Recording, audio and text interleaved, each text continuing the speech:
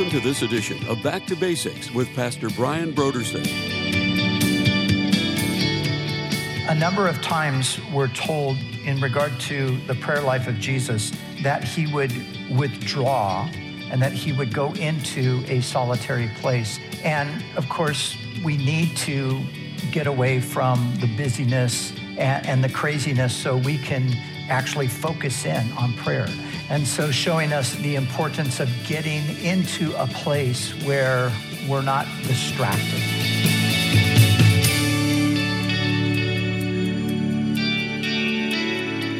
Today on Back to Basics, Pastor Brian continues his study in the Gospel of Mark. Join us as Pastor Brian begins his teaching on Mark, chapter 1, verses 35 through 45, in a message titled The Forward Motion of the Kingdom.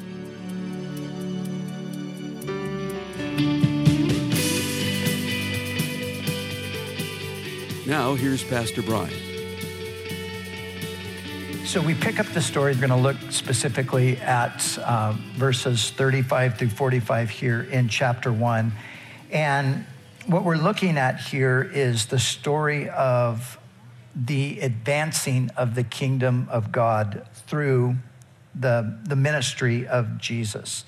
Jesus comes and he inaugurates the kingdom, and he, through his ministry and through the ministry of the apostles and on, that ministry would be advancing right down to this very day. The kingdom of God is still moving forward to this very day. So as we look, though, at the passage that we just read together, Mark tells us three things about the Lord's ministry. He tells us that, first of all, it was based in prayer. Secondly, that it was focused on preaching. And thirdly, that it was carried out in power. And so what we want to do is we want to look at the passage itself, as we've been doing, and look at the account that Mark gives us of Jesus praying, preaching, and healing, and make the needed comments on the text. But then we're going to come back around, and we want to look at those three essential components in the forward motion of the kingdom in every generation, those components of prayer, of preaching, and of power. So, beginning with the passage itself here in verse 35, Jesus in prayer, we see now in the morning, having risen a long while before daylight, he went out and departed to a solitary place, and there he prayed. So when we look at the Gospels, we find many, many references in the Gospels to Jesus praying. And we're going to find this throughout the Gospel of Mark. You can find it in Matthew. You can find it in John. Interestingly, Luke, even though we're not in the Gospel of Luke, Luke highlights the prayer life of Jesus more than anyone else. And the reason for that is because Luke, his focus with Jesus is on his humanity. And Luke kind of presents Jesus as the perfect man. You know, the different gospel writers had different things that they emphasized about Jesus. So Matthew emphasizes that Jesus is he's the Messiah. He's the King of Israel. Mark, as we have seen, Mark presents Jesus as the servant of the Lord. John presents Jesus as God in human flesh. And Luke presents Jesus as the perfect person, because Luke was a Greek, and so the Greeks were very much interested in like the perfect specimen of humanity.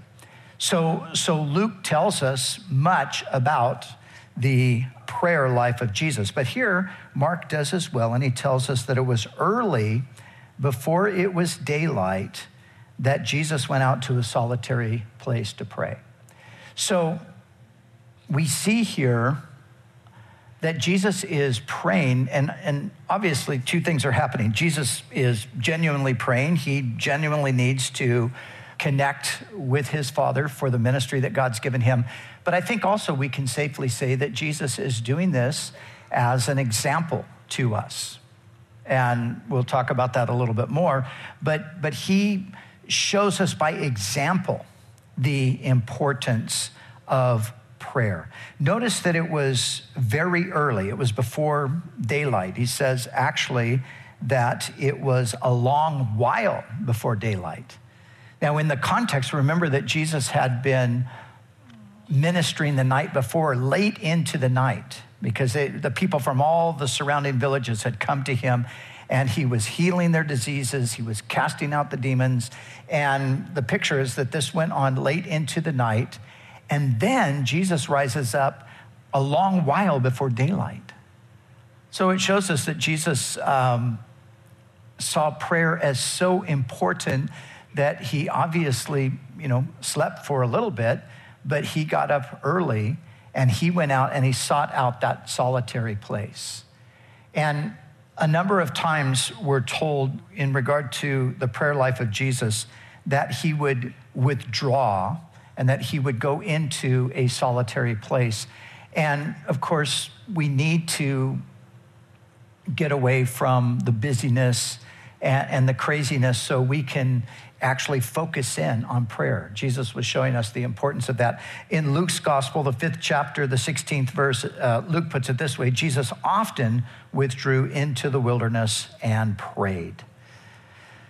And so showing us the importance of getting into a place where we're not distracted. He went out to a solitary place. Now, Jesus is there in this solitary place. And as we read on, it says, and Simon and those who were with him, they searched for him. So, if you just think about the scene, they all go to bed at night. They wake up in the morning and Jesus isn't there. And they're wondering, where did he go? So they go out and they're searching for him. And they find him, and then they said to him, and I think they said it like this, kind of like, what are you doing? Everybody's looking for you. Why are you out here in this deserted place? Why are you out here in this solitary place? Everybody's looking for you. So at this stage, we're early on in the ministry of Jesus here in Galilee, but we see that his popularity has already come to the point where, as it says here, everybody was looking for him. But notice what Jesus says in response to that. He said to them, let us go into the next towns, that I may preach there also, because for this purpose I have come forth. And Mark adds, he was preaching in their synagogues throughout all Galilee and casting out demons. So Peter says, what are you doing here, Jesus? That everybody's looking for you. Jesus says, it's time for us to go. It's time for us to go to the next town so that I can preach there. It's interesting that even though there's this great crowd that's gathered and they're clamoring for the attention of Jesus, and of course, he's been healing people, so the crowd is growing. They're hearing about the possibility of being healed. As important as that was, Jesus says that's not the priority. Jesus says we must go to the next village as well, because I have been sent forth to preach. So here we see the second thing. We see Jesus, for him, preaching is a priority. Now, the word preaching means basically to proclaim or to publish something. I'm going to talk a little bit more about preaching a little bit later, but I just clarify that because sometimes we get like a certain image in our minds, when we think about preaching. And a lot of times it's kind of a negative image, isn't it? I mean, like we might even say to somebody, if we feel like if somebody's saying something to us that we don't like, and especially if they're telling us that we ought to do something or not do something, we might say something like, hey, stop preaching to me. So then, when you think of somebody preaching or being preachy, that becomes like, I don't want any preaching going on here. The word doesn't really mean that. The word really just means declaring. It means proclaiming. It means publishing. That's what Jesus was doing. And as I said, we see that was a top priority for him, even more so than the healing. So there's multitudes. Jesus, everybody's looking for you. And of course, they were looking for the healing. Jesus says it's time to go to the other villages to preach. He says, because this is the reason that I was sent forth. So as much as Jesus came to heal and to have mercy and to touch people who were physically afflicted and demonically oppressed, his priority was preaching, was proclaiming the truth of God. And then the third thing that we see is Jesus and healing power, and that's here in the story of the leper in verses 40 through 45. Now, just a few things about this particular incident here. First of all, the leper. In those days, a leper he or she was as far outcast as you could possibly be. They were social outcasts. And you were instructed in those days to stay as far away from a leper as possible.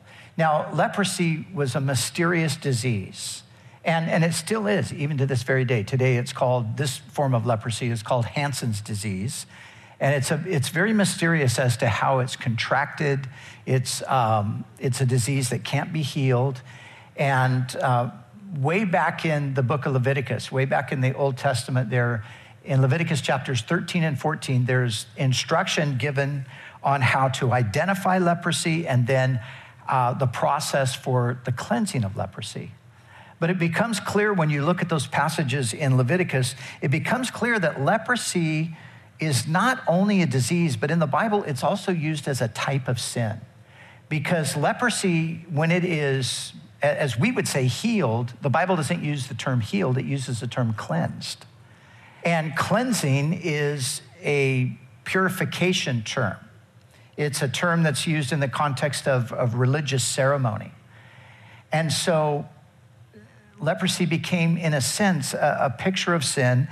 And although it was incurable, God actually built into his law the possibility for a cleansing from it. And so here's a man who is a complete outcast. Here's a man who has to, when he comes into any contact with any people, from a great distance away, he has to begin to shout that he is unclean, so everybody can be forewarned and everybody can flee. So it's a pretty pathetic picture of a lonely, isolated experience battling with this sickness. But he comes to Jesus, and Jesus does something that nobody else would have done. Jesus had compassion on him. Now, most people wouldn't have done that because of the fear of contracting leprosy. So it wasn't like maybe they didn't feel in their hearts like look at him and say, oh gosh, I feel so bad. But sorry, I can't do anything for you. I can't help you. I can't get near you. I certainly can't touch you because of the possibility of getting contaminated. But some, and tragically, some of the religious leaders of the day, they had instructed people because they sort of blended the leprosy with sin. In their minds, like if a person was a leper, it's because they were under a judgment from God. So some of the rabbis would teach that if a leper came anywhere near you, you were to pick up rocks and you were to throw them at the leper to keep the leper from coming close at all. So that's the experience of the leper. But now this leper, he approaches Jesus. And for whatever reason, he has this sense that Jesus is approachable. And he comes to Jesus, and as we see here, he says, if you are willing, you can make me clean. Then Jesus, moved with compassion, stretched out his hand and touched him. Now that was a violation of the law. The law said you shall not touch a leper. If you touch a leper, then you would become unclean yourself. You would be ceremonially defiled. But it didn't say anything about if you touch a leper and then the leper is healed of the leprosy. If you touch a leper and your touch causes the leprosy to leave, then what can you say? And so, of course, that is what Jesus did. But notice, though, the compassion that he was moved with compassion and he touched this person. You can imagine that this person probably, we don't know how long they've been in this state, but they probably had not had a human touch in a long, long time. And so it's interesting that Jesus doesn't just say, hey, okay, stand back, stay over there, and yes, you're clean. But no, Jesus touches. And that's Jesus. He touches. He touches the defiled, but he cleanses when he touches. And so what we see here, and the point that I really want to make here, is what we see here again with Jesus is we see power. So he says to him, I am willing, be clean, and immediately the man is cleansed. So we see that Jesus, in this passage, he prayed, he preached, and he exerted power. Now, in just the rest of the text here, Jesus instructs the man, don't tell anybody what's happened, just go to the priest, show yourself, and offer the sacrifice. And then the man just seems to have completely ignored what Jesus said, and he went out and he began to publish what Jesus did. Now, some people are really critical of this guy. Look at him. Jesus heals him, and he doesn't even obey Jesus. Well, okay, I get that. But, I think if I was healed of leprosy and Jesus said, don't tell anybody, it'd be hard to contain that, wouldn't it? I don't think Jesus condemned him over that. But why would Jesus even say that in the first place? Well, the reason why Jesus said it is because the more the word spread about him, the more difficult his mission would become. Because you see, as people would begin to identify him as the Messiah, in their mind, the Messiah is the one who's going to come and be the king. He's the one who's going to exalt Israel once again. He's the one who's going to overthrow the Romans. And so he knows that if people are thinking, that about him, the Messiah is here, it's going to make his mission more difficult. So he instructs those that he heals on occasion not to tell anybody. We know from John's gospel that there was an incident where after Jesus performed a miracle, it says they came and they tried by force to make him a king. But there was an appointed time for that to happen, and that time had not come, so Jesus says that they were to keep silent about it, but the man went out, and he broadcasted this out there publicly, and it resulted in Jesus no longer openly being able to enter into the cities, but having to be in the deserted areas outside. So that's what's happening here as we look at the text. But I want to take now and I want to make application in regard to these three things. So what we're looking at here is these three essential components for the forward motion of God's kingdom. Because like I said, Jesus inaugurated the kingdom. He came and he said, the kingdom of God is near. Repent and believe the gospel. And of course, he thoroughly inaugurated it upon his death and resurrection. But since that time, the kingdom of God has been advancing. The kingdom of God has been moving forward, and that is still the case today. The kingdom of God is the place where Christ rules, where he reigns, and that's basically in the hearts of men and women.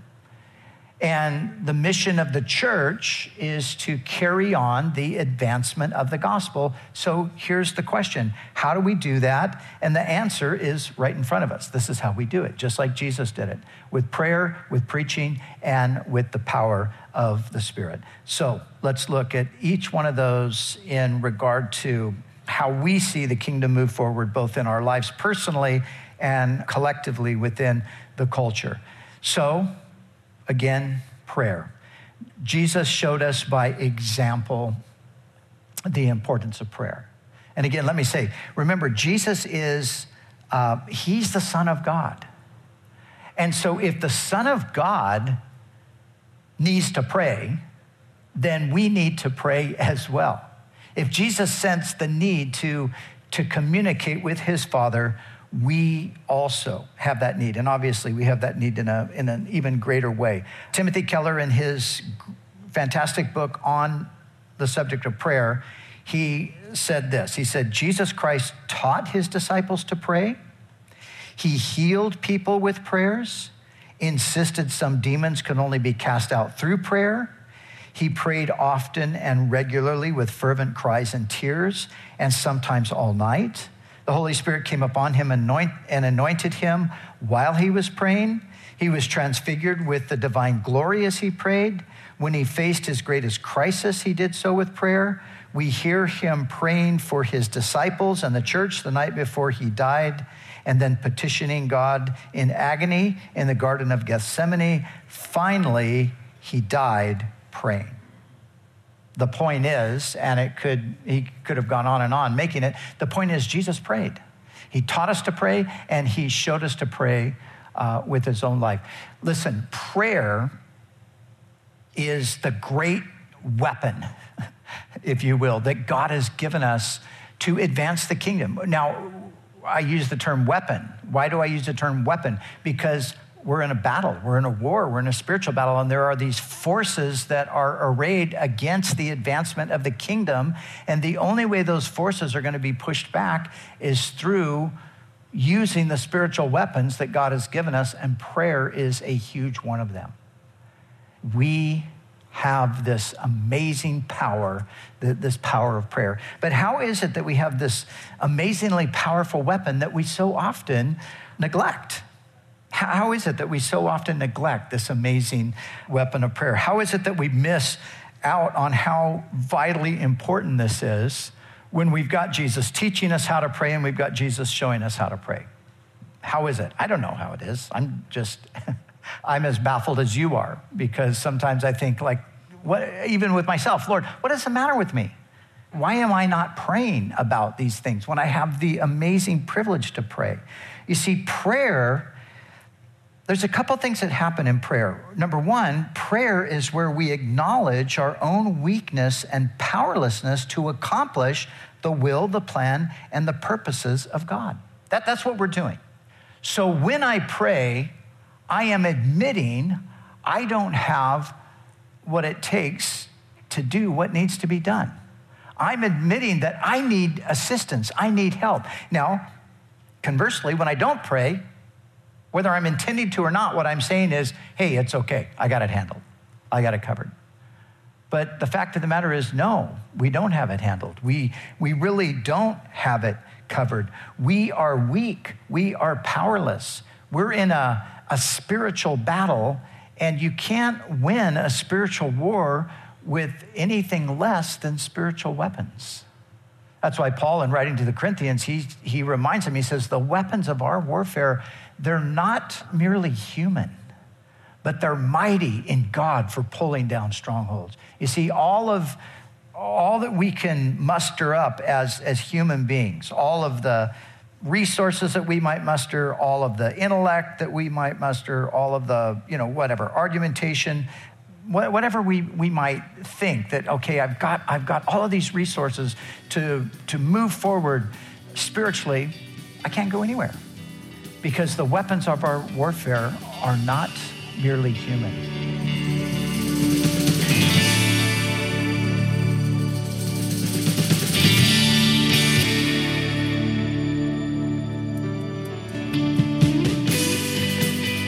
And now let's join Pastor Brian and Cheryl in the studio as they share about this month's resource. So, Brian, your friend has written another great book, and he's your friend, and he's also kind of you're a little bit of a fan. Let's just be honest. I am a big fan of Ray Ortlund, and he has written this fantastic little book on the gospel. But really the gist of it is creating gospel culture within your church. So gospel culture is really, it's a culture of love, it's a culture of grace, it's a culture where anybody can come in and know that they're going to be given an opportunity to hear the good news of God's love, and people are going to be patient and not judgmental and give God time to work. So that's pretty much what he lays out in this great little book. People are going to be like Jesus. People are going to be like Jesus. As they study Jesus. Yeah. So I highly recommend this little book by my friend Ray Ortlund called The Gospel. Again, this month's resource is a book titled The Gospel by Ray Ortlund. You can order the book, The Gospel, by going to our website, backtobasicsradio.com. Scroll down until you see the photo of it, then click on the Donate button. When you give a gift to Back to Basics, we'll send you the book, The Gospel by Ray Ortlund, to help you develop a biblical perspective of gospel culture. It's our way of saying thank you for your generous support of this ministry. We'd also like to remind you that all of our other resources are waiting for you at backtobasicsradio.com or by calling our request line at 1-800-733-6443. That's 1-800-733-6443. Our desire is to encourage you in your daily walk with God. We'll continue tomorrow with more valuable insights from Pastor Brian as we study together in the Gospel of Mark.